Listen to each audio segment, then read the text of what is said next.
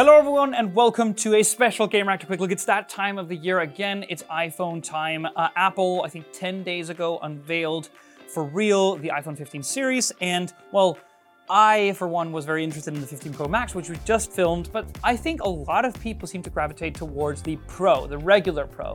And, well, for good reason. You get all of the Pro features, and you don't have to have a massive phone.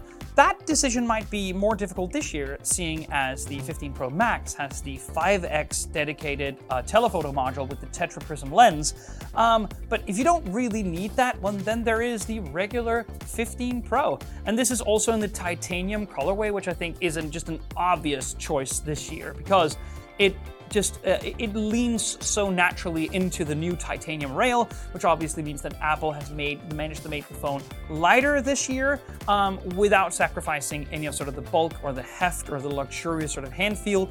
But this is 187 grams, and that is without sacrificing IP68, dust and water resistance, wireless charging at 15 watts using MagSafe.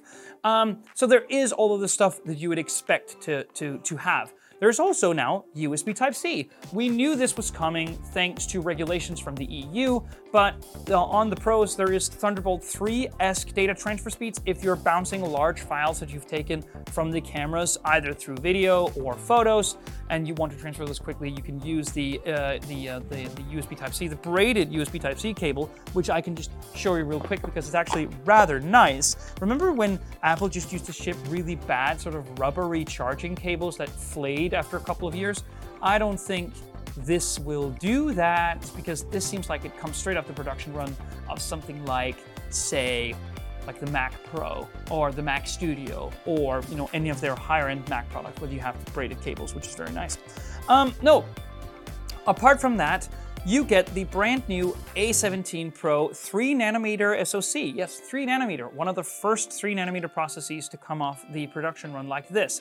And while it's too early to say, I will say that Apple SoCs very rarely disappoint. They are much faster, both single-core and multi-core, than their given Snapdragon or Dimensity competition. And we saw, both from individual press outlets afterwards, but also during the keynote itself, that this phone runs Assassin's Creed Mirage and Resident Evil Village at what I would say was pretty consistent sort of 30 FPS-ish, but without too many graphical bells and whistles turned down. There obviously was some caveats, some sacrifices that had to be made, but in a time where we're all looking for like the next gaming handheld and considering sort of the Steam Deck to be the savior of that particular species of hardware, well, it's so cool that something like this, which is so incredibly small, can, in principle at least, run Assassin's Creed Mirage. Like last year's Pros, you get up to a terabyte of storage, that's what you want, and up to 8 gigs of RAM. It has the same LTPO Super Retina XDR OLED, which runs at 120 Hz and supports HDR10 and Dolby Vision.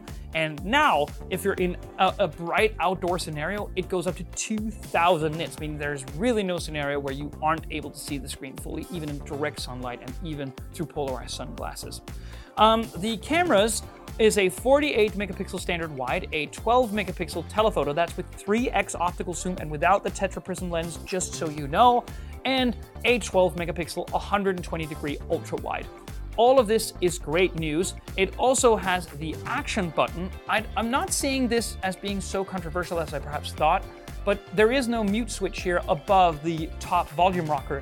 It is now a button which you can use for a variety of different things. So for one, Apple has placed the mute button, if that's what you want, through software in the notification shade, so it's very easy to just swipe down and click it if that's what you want, meaning that this frees up this button for a load of other actions. That could be starting a voice memo, that could be turning on the flashlight, or you could go through Apple's Shortcuts app and create any command you like. It can even be a sequence of commands. It can open 10 apps. It can even, activate specific actions within those apps. It's really a cool idea in general, and I can't wait to see what people come up with. It's the same price as last year, and well, I think that this, much more so than the iPhone 14 Pro and 14 Pro Max, is sort of the culmination year for Apple. Thanks to USB Type-C, and titanium rails and the action button software coming together throughout the last couple of versions of iOS, we really are at sort of peak iPhone right now. Also means that it's much more exciting to see where Apple will go in the future, because how do you improve on something like this? For much more on the new iPhones, stay tuned to Game Reactor.